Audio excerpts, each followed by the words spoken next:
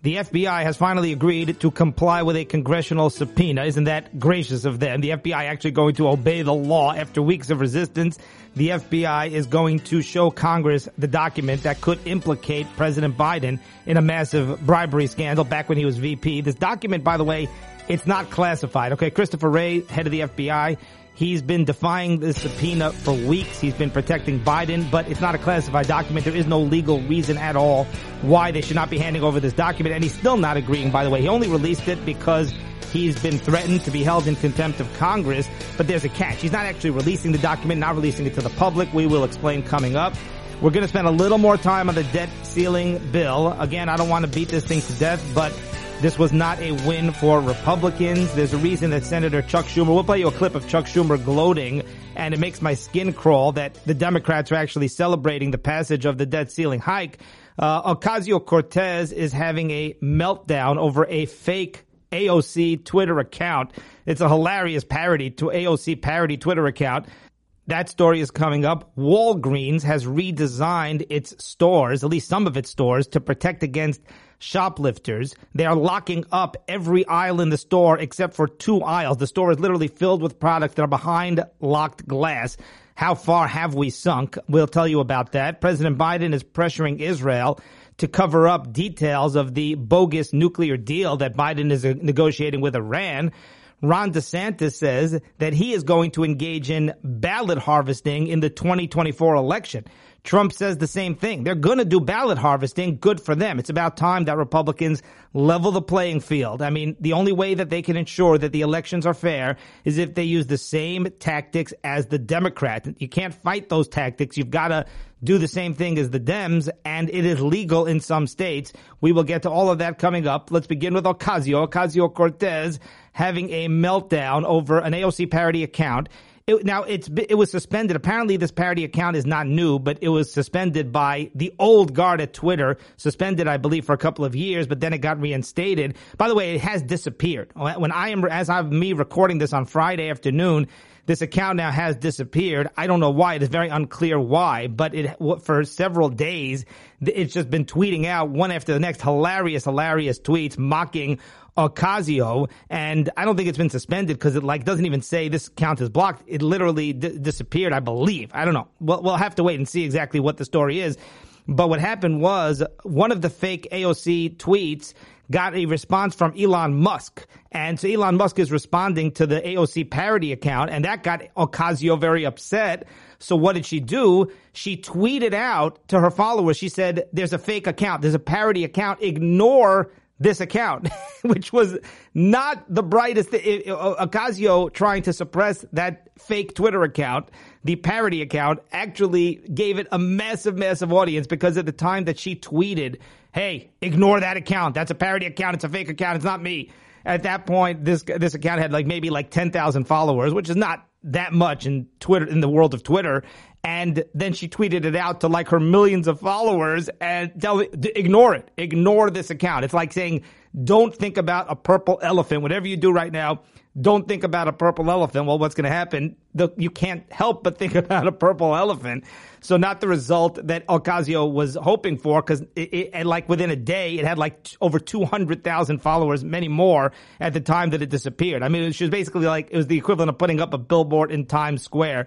You can't make this stuff up. And let me read you some of the tweets here of this parody account. Number one, quote, to make windmills more effective, when the wind does not blow, we should have helicopters hover over each windmill and keep them turning year round. Another tweet said, quote, if we don't move to 100% green energy, car emissions will kill off the human race, just like it did to the dinosaurs. Another tweet said, quote, to conserve water and save the planet, I am not going to bathe until 2027. And then another tweet said, quote, after brainstorming with my staff, I'm going to push Congress to make it illegal to joke, laugh, or make fun of me. Parody should be illegal, end quote. All right, so the debt ceiling deal passed the Senate. Okay, it's going to be signed into law, as we know. So again, I'm only going to spend a couple of minutes because we've gone through this all, and I don't want to rehash a lot of that. And some of you don't agree with me. Some of you think this is a win for the Republicans. It's certainly not a win for the conservatives, obviously, because not a single conservative voted in favor of this. I'm not even talking about extreme right-wing conservative, the House Freedom Caucus. I'm talking about middle of the road, and I'll prove it, because in the Senate, the 46 Democrats in the Senate voted yes, 17 Republicans. Okay, so this debt ceiling bill, which barely passed the Senate by 60 votes, had like 63 votes, 46 Democrats voted for it in favor, 17 Republicans, okay? And then you have Chuck Schumer gloating, and in the House, more Democrats voted in favor of this bill in the House than Republicans in the House, okay? So how can anybody tell me that this is a victory for Republicans, let alone conservatives, but how can anybody tell me? And look, I still like Kevin McCarthy. I support Kevin McCarthy. No, Kevin McCarthy is not a member of the swamp. He's not. This does not make him Paul Ryan or John Boehner. Kevin McCarthy, I believe, I'm not going to call him a MAGA Republican, but he supports the MAGA Republicans. Okay, he's not an enemy, and he's very he's pretty conservative. I don't want to use the word very, but he's pretty conservative. And yes, I know Marjorie Taylor Greene. She suddenly is very supportive of McCarthy, and I know that she voted in favor of this. Lauren Boebert voted against. Matt Gaetz voted against. Jim Jordan voted in favor of this. I was surprised by that, I'll confess. But I believe Jim Jordan, if I'm not mistaken, did vote in favor of the debt ceiling hike. But let me play you a clip here. Let me find it of Chuck Schumer touting this bill in the Senate, how big a win it is for Democrats. Made my skin crawl. Listen to this clip. Now, Democrats are feeling very good tonight. We've saved the country from the scourge of default, even though there were some on the other side who wanted default, wanted to lead us to default. Like me, like Trump. Maybe a little tired, but we did it. So we're very, very happy. Default was the giant sword hanging over America's head. But because of the good work of President Biden, as well as Democrats in the House and Democrats in the Senate, we are not defaulting. Democrats said from the start, we must take default off the table. For a long time, many Republicans in the House resisted. House Republicans were ready to take default hostage in order to pass a radical, hard-right agenda that never could have passed with the American people. So tonight's outcome is very welcome news for our economy and for American families. I thank my colleagues for the good work tonight. Let me skip a little here. In the Republican bill are gone. Because we persisted and we kept insisting that default is off the table, we will not be defaulting. And we will not be passing the hard rights thanks to the Senate. But don't just listen to me. The proof is in the pudding. House Democrats swept the vote, 34 to 117. A higher percentage and number of Democrats voted for this in the House than Republicans did. And it was just repeated in the Senate. Democrats carried the bill to the finish line. But okay, so again, he's going on and on about two points he's trying to make, the talking points. Number one, and he's overblowing it because he's making it all about default, as though like the Democrats fought and the Democrats didn't default. A lot of Republicans did not want to default, but that's not the issue. The issue is that if you look at what's in the bill, the Democrats really made very few concessions. And at one point, I can't find that now, but at one point, Schumer did make that point, and he basically said, listen, we tore out, all these tough spending cuts that the Republicans wanted to pass. We actually tore that out, which is relatively accurate. And look, I still believe that McCarthy is going to cut spending, but the bottom line is I don't see real spending cuts, and here's why, because most of the spending is non-discretionary. Again, we're going to get into the weeds here for just a moment, and then we'll move on to other issues of the day. It's mandated spending, okay? It's like exempt from the freeze. So there's a spending freeze, but that spending freeze, as I understand it, does not apply to Medicaid, Medicare, Social Security, food stamps, because they basically go up. That's what they call non-discretionary spending, which means like they have to spend that money. The government forces them to spend that money, at least the way the rules are written right now. So if people qualify for Medicare, elderly people, et cetera, then the Medicare has to pay for it. The fund has to figure it out. Social Security, same story, okay? So that goes up depending on how many people qualify, and that goes up with inflation, okay? Social Security payments go up with inflation. So that's really the issue. McCarthy, he's going and touting this, saying it's the biggest spending cut ever. That's misleading because that's only assuming that the spending freeze stays in place for the next 7 years. It's not going to stay in place for 7 years. McCarthy himself admitted that it's only if the Republicans stay in power. We don't know that they will. They're barely in power now. And even if they stay in power, there's no guarantee that they can keep passing it again and again. In addition, there's already massive spending because of COVID. Democrats got what they want because even with the spending freeze, spending levels are off the charts. Now, one caller said that this is a compromise. A caller said to me, he said, listen, I don't think this is as negative as an outcome as you're saying, because there's still a compromise here. Each side needs to get something. Basically, this caller said, listen, we only control one house in one branch of government. We don't control the White House. We don't control the Senate. So, like, what do you expect? There's got to be a compromise. Each side has to gain and lose. And I thought about this for a long time, because I don't see it that way. To me, I see this as a loss. To me, you cannot raise the debt ceiling without heavy, heavy spending cuts. And it's like a compromise. Well, you know, we give a little, we take a little. And I thought about this. Why are others saying, people who are conservative are saying, listen, we got something, it's a start. Hopefully we'll keep chipping away. And my attitude is, this is like unacceptable. And here's why. Here's what I think. Because it depends how you view this. So, you know, let's pretend you needed to do repairs on your house, right? So, well, okay, I want to do a paint job. I want to fix the walls. I want to fix, you know, make repairs here and there. I want to renovate the kitchen, whatever, right? So you make compromises. Well, I can afford this. I can't afford that. You know, the house needs repair work, or the house needs to be improved, renovated. So you compromise, you give and take, and that's, come out to some sort of middle ground. I don't see it that way. To me, the house is on fire. The house is on fire. The house is burning down. Well, yeah, but listen, if you just paint it over here and just fix the siding and you just do the roof, the house is burning down. We got to put out the fire. So that's, to me, it's like, well, we compromise, take a little, give a. I don't see it that way. To me, spending is out of control. Trillions of dollars in debt, trillions of dollars in deficits. Inflation, because of all the government spending, we now have massive inflation, massive redistribution of wealth, government programs. So to me, you literally have to hijack the process and cut trillions. Anything less is a loss, because I look at the house as on fire. So if the house is on fire, you can't say, well, I'll do a paint job and then we'll do the rest later. Or I'll just renovate the kitchen countertops or whatever. You know, I'll just repair this little thing over here in the corner. No. You have to put out the fire. You know, it's like you need to fix your car and there's some minor dents that need to be fixed.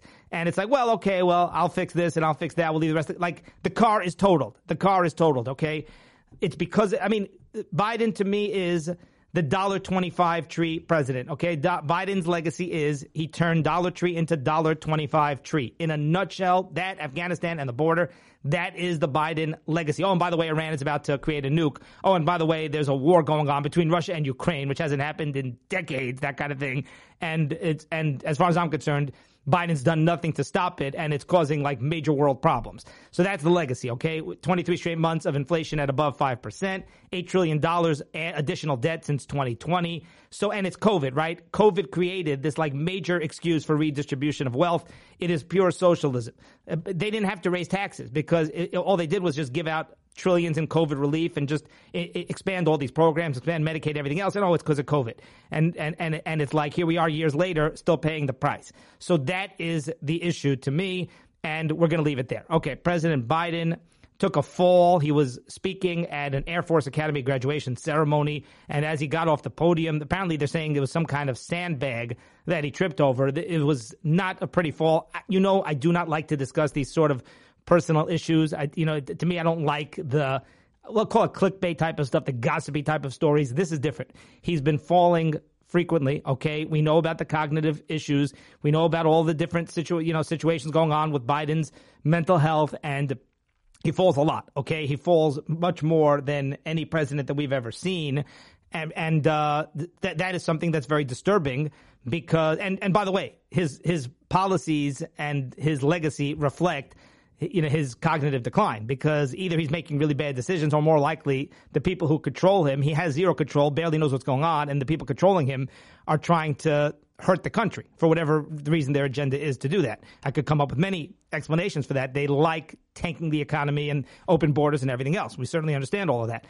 So that's why Biden's mental health is so crucial. But here's the question, okay? Putting that aside, the media is mostly ignoring Biden taking this fall, okay? Imagine if this were Trump. You don't have to imagine, because remember, it actually happened one time. You literally have Biden who frequently falls down or trips or makes mistakes or shakes hands with thin air. He does all these things, right? It happens all the time. Trump, we had one moment. There was one. And if Trump did that, right? Forget it. The media, they'd be literally invoking the 25th Amendment. All we'd hear all the time, we'd have psychologists and mental health and neurologists and doctors all over the news media just talking about how Trump is unfit to lead. They talked about Trump being mentally unfit to lead even though he didn't have any of these things. You realize that? They just, based on his tweets, they were like analyzing his tweets and saying, he's mentally unfit to lead. Let's invoke the 25th Amendment. That's not an exaggeration. What I'm saying there is actually a fact. And so you have Biden, who's tripping all over himself. And again, I don't want to get gossipy, but compare the coverage to Trump, who one time, remember, he slowly went down a ramp. He later explained that he was wearing very slippery shoes and it was wet and it was a steel ramp. So it was like very, very slippery. And he knew that if he fell, forget it, that would be it. The media, it would be on video and the media would never, ever let him live it down. So he was extra careful. So he didn't even fall. Trump didn't even fall. He was just carefully walking down slowly, and the media gave it incessant coverage. It was plastered on every single mainstream media news channel, and they were talking about it for days. You had medical experts analyzing how Trump is walking slowly down this ramp. It was so egregious. It was so disgraceful. And Biden, he's like in terrible, terrible shape, which is sad, by the way. It's just a sad situation. You feel bad like that he's being manipulated like this. And yet, what are they doing? The media is ignoring it. Let me play you this clip here from Congressman Byron Donalds, basically making this point. That is something we don't need for our country. The rest of the world looks at that stuff as well. It's not good for us. But look, there's always been this hypocrisy between Republicans and Democrats. If a Republican had fallen like this, you're right. The 25th Amendment would be all the talk on the national news networks and in all the papers. That's what they would do. But with this president, they protect him. They're going to keep him in the basement. They're not going to let him talk to press, and they're all fine with it because at the end of the day, it's about accomplishing their agenda. And they feel that Joe Biden is going to help them accomplish that agenda, and they're going to protect him no matter what, regardless of the reality that every American is seeing. Congressman Byron Donalds, great to see you. That's exactly right. Okay, let's move on here. Ron DeSantis says that he is going to do ballot harvesting. His campaign is going to engage in the practice of ballot harvesting. Ballot harvesting is when you have somebody go and collect other voters' ballots and submit them. Some states it's illegal. Some states the voter has to submit their own ballot.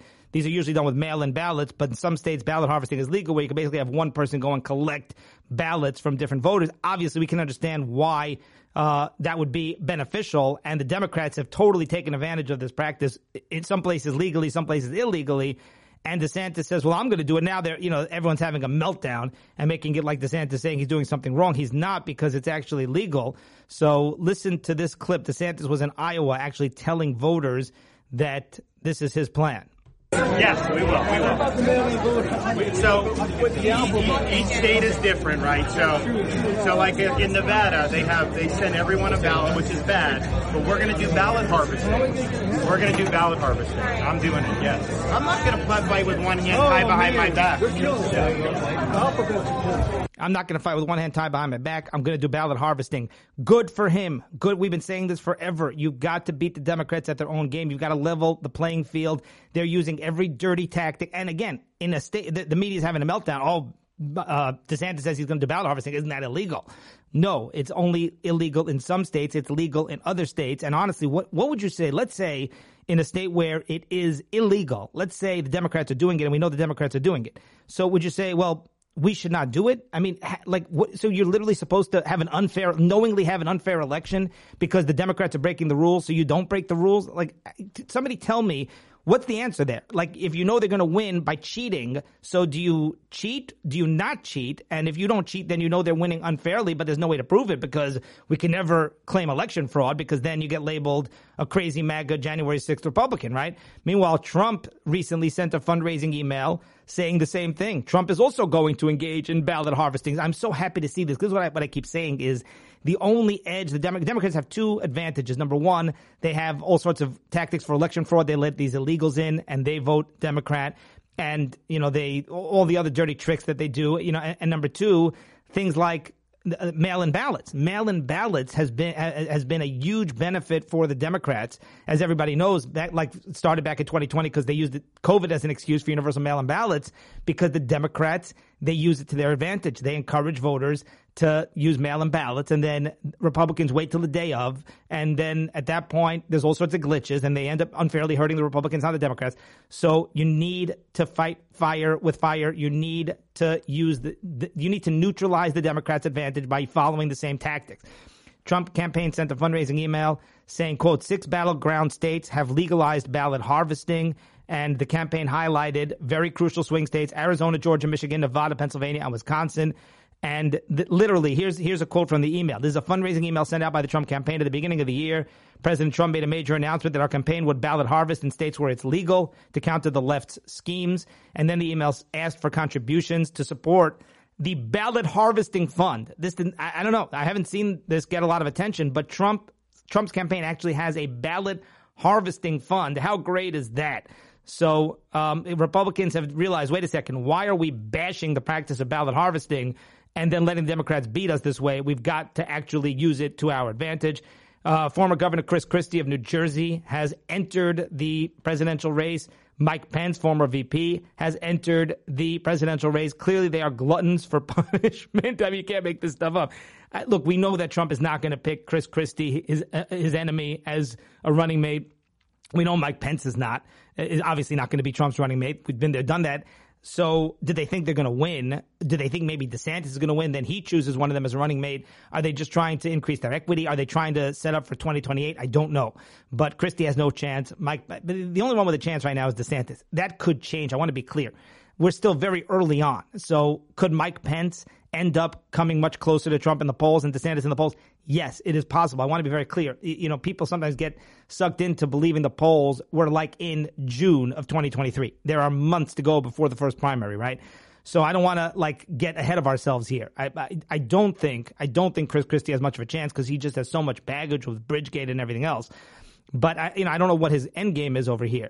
I do want to play you here, but look, it's going to get heated. And again, we're going to see Trump attack anybody who attacks him, and maybe some people don't attack him. So the Jeb Bush treatment, right? He's going to do that. He's already doing it to DeSantis Trump. So if you get in his way, if you kind of lay low, like Nikki Haley, I don't think Nikki Haley's gotten on Trump's radar yet. You know, I don't think he has a nickname yet for Nikki Haley, as far as I'm aware. But once he has a nickname for you, he calls DeSantis the sanctimonious or whatever.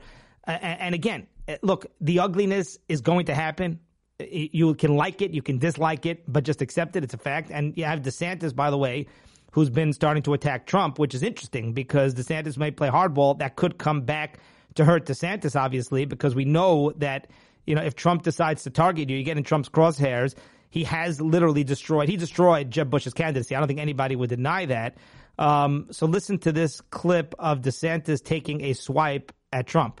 So you talked about changing your tone a little bit with former President Trump. I don't believe you mentioned him here by name tonight, but does this mean you're going to be a bit more aggressive with campaigning against him? So look, I'm going to respond to attacks. I mean, if you say Cuomo did a better job with COVID than Florida did, first of all, that's not what he used to say. This is new. 6 months ago, he would have never said that, right? He used to say how great Florida was. Hell, his whole family moved to Florida under my governorship. Are you kidding me?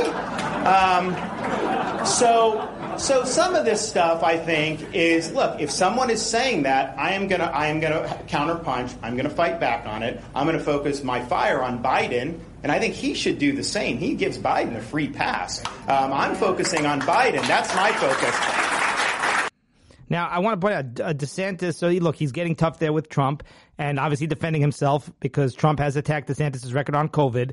DeSantis has praised Dr. Fauci, but that was a very long time ago. And people are saying, look, that was before people realized everything that Fauci was all about. Now, looking back, we have 2020 hindsight. But I just want to mention that, DeSantis, he's setting himself up here where Trump can attack him back. And look, we'll have to wait and see. But DeSantis, he at one point he made a comment. He said, you need to elect me because I can have an 8-year term. I can have 8 years. I can have 2 terms. Trump only has 4 years max, and you're going to need 8 years. Biden's made such a big mess that it's going to take 8 years to clean up the mess, but Trump maximum is only allowed 4, obviously, because he already had his first term. I can have 8 years. I think that's a silly argument. To me, DeSantis, because 4 years is plenty of time. Trump has a proven track record. DeSantis does not as president. And it's very hard to get things done as a Republican president when you're under the microscope and the media is bashing you every day and you have things like the Russia hoax going on. And Trump still managed to do that, right? So, and again, I'd be perfectly fine. I'd be very supportive of DeSantis. I don't want to come out like I'm being negative about DeSantis, but that's a weak argument to say 4 years. 4 years is a long time. Look how much of a mess Biden's made, and it's only been 2.5 years. But the issue is, and Trump did a lot in his first 4 years, by the way. To me, if DeSantis, the strategy is as follows. Look at all of Trump's baggage. Look at the mean tweets. Look at January 6th. He's been impeached twice. Look at the indictments. DeSantis should say, I have all the values that Trump has. I stand for all the conservative principles. I also want to make America great again. And I don't have the negatives. I don't have the baggage. Again, that doesn't mean that I'm saying that I don't support Trump. You guys know how I feel about Trump. My point just is I think that's going to be a much stronger strategy, much better strategy for DeSantis than saying, oh, you need, 8 years, not 4 years. All right. So Kevin McCarthy threatened to hold Chris Wray in contempt. James Comer, head of the Oversight Committee, they threatened to hold Chris Wray in contempt of Congress because he refused to comply with the subpoena. And he's still not fully complying, as I'll get to. I'll explain in a moment. But listen to this clip of Kevin McCarthy. This is before Chris Wray agreed to show it to two congressmen. Listen to Comer this subpoenaed clip. the document that he's requested. We have jurisdiction over the FBI, which they seem to act like we do not.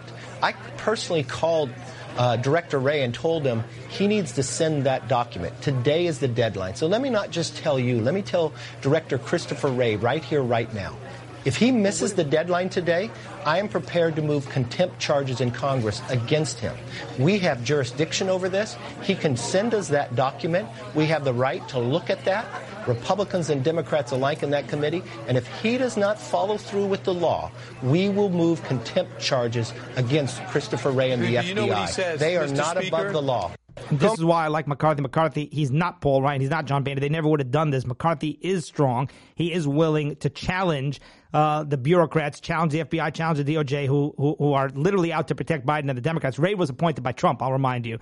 And still he's sitting there protecting Biden. So the document in question is called an FD 1023 form. Okay, it's an FBI-generated FD 1023. It's not classified. It's basically the FBI taking notes of a witness or of an informant or of information that they got from some sort of source. And this one, Christopher Wray has already admitted that this document exists. So it's not like this story is fabricated. And this could have massive, massive implications as far as Biden's crimes and cover-ups and Biden basically accepting millions of dollars in bribes when he was the VP. So this is huge. The problem is they're not releasing it to the public. So because McCarthy and Comer threatened, and you heard McCarthy in that clip, very strong, saying we're going to hold you in contempt. We're going to make sure you comply with the law. And what is Christopher Wray doing? He's not saying I'll make it public. He's saying I'll let you guys see it. I'll let two congressmen see it. So it's still very, very disturbing. But this document allegedly describes a $5 million criminal scheme when Joe Biden was VP, along with a foreign national, exchanging money with Biden in exchange for policy decisions. So basically giving millions of dollars, $5 million to Biden or to businesses that were funneling the money to Biden in return for political favors. A foreign government allegedly gave millions of dollars to Joe Biden in return for political favors. And this document proves it, or at least strongly is strong evidence to that effect. Here's what's going to happen. Okay, Christopher Wray says, I'll bring the document to Congress, but you're only allowed to view it in a SCIF. A SCIF is a room, a very secure room for viewing highly classified information. You're not allowed to bring a phone in there. It's where they view classified information. It's not classified. This is inexcusable because this document is not classified. Legally, there is no problem whatsoever. They could literally plaster this thing on the front page of every newspaper in the country. So they're protecting Biden. Why? One would think the likeliest conclusion to draw is because this document is evidence that Biden committed crimes and they're trying to cover it up. So James Comer and Oversight Committee ranking member Jamie Raskin, a Democrat, they're going to get to view this thing in a SCIF. Again, this comes only not because Christopher Wray is a good guy, not because he wants to obey the law or be gracious, but because he was threatened with being held in contempt of Congress, and he knows that McCarthy is serious. So again, afterwards, we'll have to see what Comer says, what he relates, what he conveys to us as far as what he viewed as far as the document goes, but he can't take a picture of it. So, maybe he can write down for his own notes what's in there or whatever. But this thing, they have to demand that it gets public, but at least this is a step in the right direction. Comer claims documents prove that the Biden family set up dozens of shell companies to conceal millions of dollars received from foreign nationals, and Comer apparently still feels that Wray is violating a congressional subpoena despite allowing him to view it in this SCIF. So he hasn't yet agreed to not hold Christopher Wray in contempt. We'll have to wait and see. A caller made the point. The media, remember how the media slammed DeSantis over Disney, and talking about how DeSantis lost Florida $1 billion and thousands of jobs because Disney had this project that they were going to do, generate lots of money and lots of jobs, and now they're moving it to a different state because DeSantis has waged war on Disney. And obviously DeSantis did the right thing there, but the caller made a different point, which is contrast the media coverage. The media is making it as though like DeSantis is an enemy of Disney. He's like doing something terrible, even though DeSantis is right. With Disney is woke. Disney's brainwashing little children with incredibly immoral things. So DeSantis is absolutely right to be waging war on Disney. And yeah, there's a sacrifice there, but at least he's doing it to stand up for his values and principles and morals. Meanwhile, contrast that, as the caller said, to Ocasio. Remember Ocasio with Amazon, when Amazon had this plan to move their headquarters to New York City, and that would have been a huge boost for New York City's economy. That was pre-COVID, by the way. Now that would have come in extremely, extremely valuable, considering what's happened to New York City post-COVID. And Ocasio basically put a stop to it. She didn't like it, because she was worried that it would raise the house values, it would make houses difficult to afford. Like, that's a good thing. Okay, economic prosperity in your city is a good thing. When the economy is booming and therefore house prices go up, that's not a bad thing. You're not supposed to be, but of course, Ocasio, to her it is a bad thing because she's a socialist. So she doesn't like capitalism. She doesn't like what Amazon stands for, even though Amazon's pretty woke too. And she doesn't like having to work for a living. She likes people living off the government. So Amazon comes to New York City. That only helps working people, doesn't help people who are living off government programs. So she killed it. Okay. And yet you don't have the media bashing her and slamming her the way they did to DeSantis. Chicago over Memorial Day weekend was, just a bloodbath. I'm sorry for using those words. Those are horrible, insensitive words. I apologize. It just slipped out. But what we do need to focus on is the crime in Chicago is rampant, out of control. And who are the victims? The victims are black people. And yet the Democrats don't care one bit. 50 people over Memorial Day weekend in Chicago. 50 people were shot and killed. Okay, so let me read you a tweet here from somebody who actually works with underprivileged people. Quote, no Democrats crying for gun control, no attacks on the mayor of Chicago for being soft on crime, even though 50 people were shot and killed. Why? Because most of the victims were black. The mayor is a soft on crime, defund the police. Democrats love it when blacks kill each other off. I'm just quoting you the tweet here. I'm not saying that's accurate. Saves them the trouble of having to do it themselves with their bad policies. I've said this before and I'll say it 100 more times because it's true. Nobody who votes Democrat ever gets anything for their vote. I feed the poor for a living, so I know. Black folks are not getting anywhere under Democrats. Black poverty is worse than ever. Black illiteracy is worse than ever. Black unemployment is worse than ever. All Democrat cities, all Democrat policies. Chicago is run by Democrats. Keep voting Democrat and yet blame the Republicans when things go wrong. That's the end of the tweet. Well said. And we know Trump had the lowest black unemployment rate in history. Walgreens has unveiled new anti-theft measures. Their redesigned store only has 2 aisles of products that you can actually touch. They're rolling this out in Chicago, and some customers are not happy. What a surprise. It's just disgraceful that we've come to this. The redesigned store with anti-shoplifting measures. Basically, shoppers order from a kiosk. Most items you got to order from a kiosk, and then employees go and gather the items and bring it to you, except for two aisles. Probably aisles that have products that people don't have any interest in shoplifting. So this is what's happening here, is you literally have these stores, again, Chicago, Democrat city, no surprise, shoplifting rampant, looting is rampant.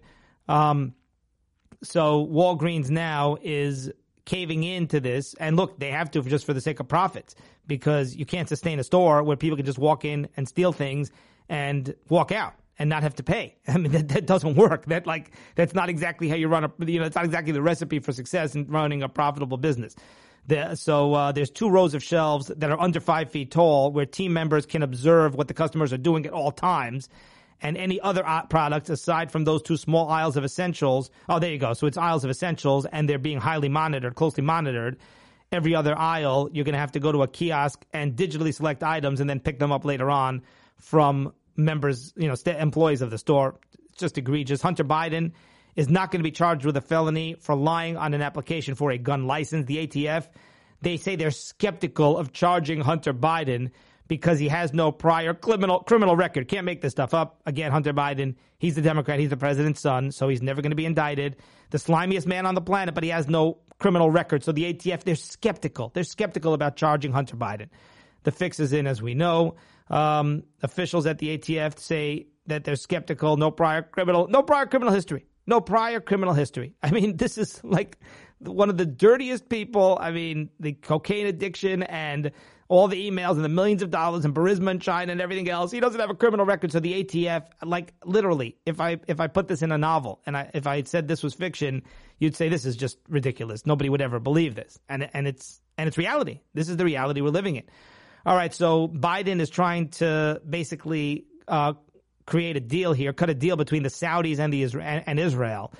And where have I heard that before? Basically, it's another version of the Abraham Accords, which Trump gets zero credit for, Jared Kushner gets zero credit for. We're going to have to wait, I guess, till next time to deal with this. But in a nutshell, Biden's putting pressure on Israel. He wants to cut a deal between Israel and the Saudis, but there's going to be a lot of pressure placed on Israel. They're going to make Israel, if this goes through, which again, I don't know the status, they would make Israel make concessions, give over like land back to the Palestinians because the Saudis are demanding that. And Israel would have to be silent about a lot of bad aspects of the nuclear deal that Biden is trying to sign with the Iranians. So this could just be a disaster in so many different ways. And the Biden administration, they cannot stand the Israeli government. They cannot stand Netanyahu. They cannot stand the current Israeli government because they feel that the Israelis are too right-wing to our line because the Israelis actually want to protect their citizens from terrorism and from an Iranian nuclear weapon. I mean, it's totally disgraceful, but we'll have to get to that hopefully next time. That's going to do it for today, and we will see you next time.